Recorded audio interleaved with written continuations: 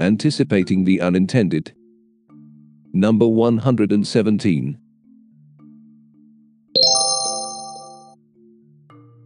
A short mid-week note on some points that have emerged from the Pratip Banu meta resignation issue. More on this linked on screen. Let's take the issue of shrinking liberal space in the public discourse, and how this is another example of it. All politics is a contestation of narratives. The primary motive is to have your narrative dominate, while diminishing the rest. So, from a realist lens, this is what every political party aspires to while few achieve. Therefore, to expect any different from any dominant political grouping is to live under a delusion. You might desire a secure and self-assured dispensation that lets 1,000 different and often dissenting ideas bloom. But that ideal state of affairs is rare anywhere in the world and in history. India is no stranger to a narrative dominating its body politic for decades. Good or bad is beside the point here. There's another narrative in town now, and, naturally, it wants to dominate forever. Questions. That brings us to a couple of questions. Isn't good or bad, that was conveniently brushed aside above, an important point in this context? If this narrative dominance is what is to be expected, should this be a worry for India? Well, narrative dominance of any kind is an unstable equilibrium. For 3 reasons. 1.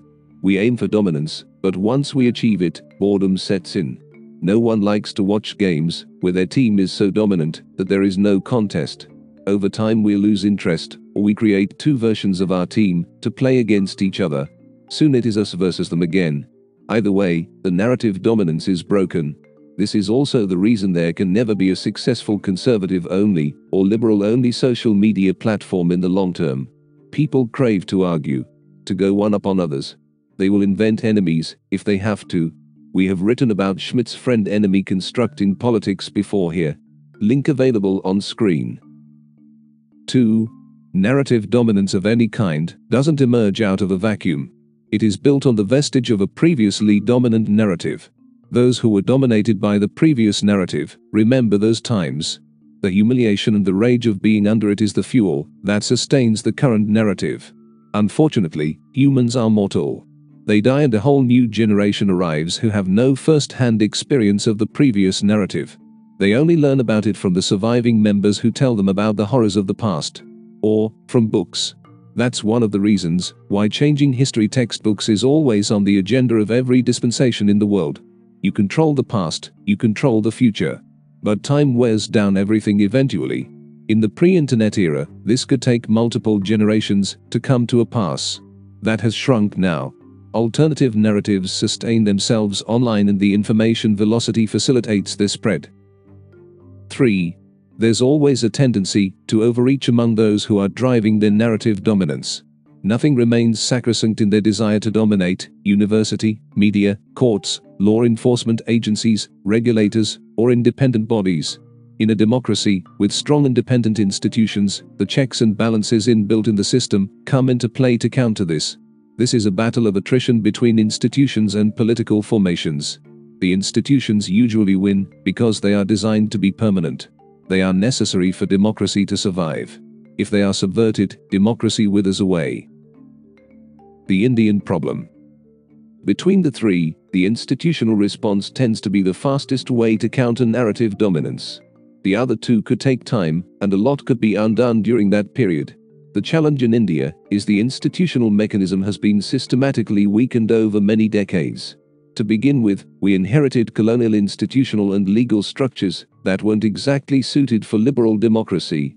Whatever gains we made in building new institutions and strengthening them were lost starting from the 70s. The emergency being a high watermark of that era. Since then it has been 1 step forward and 2 backward on this.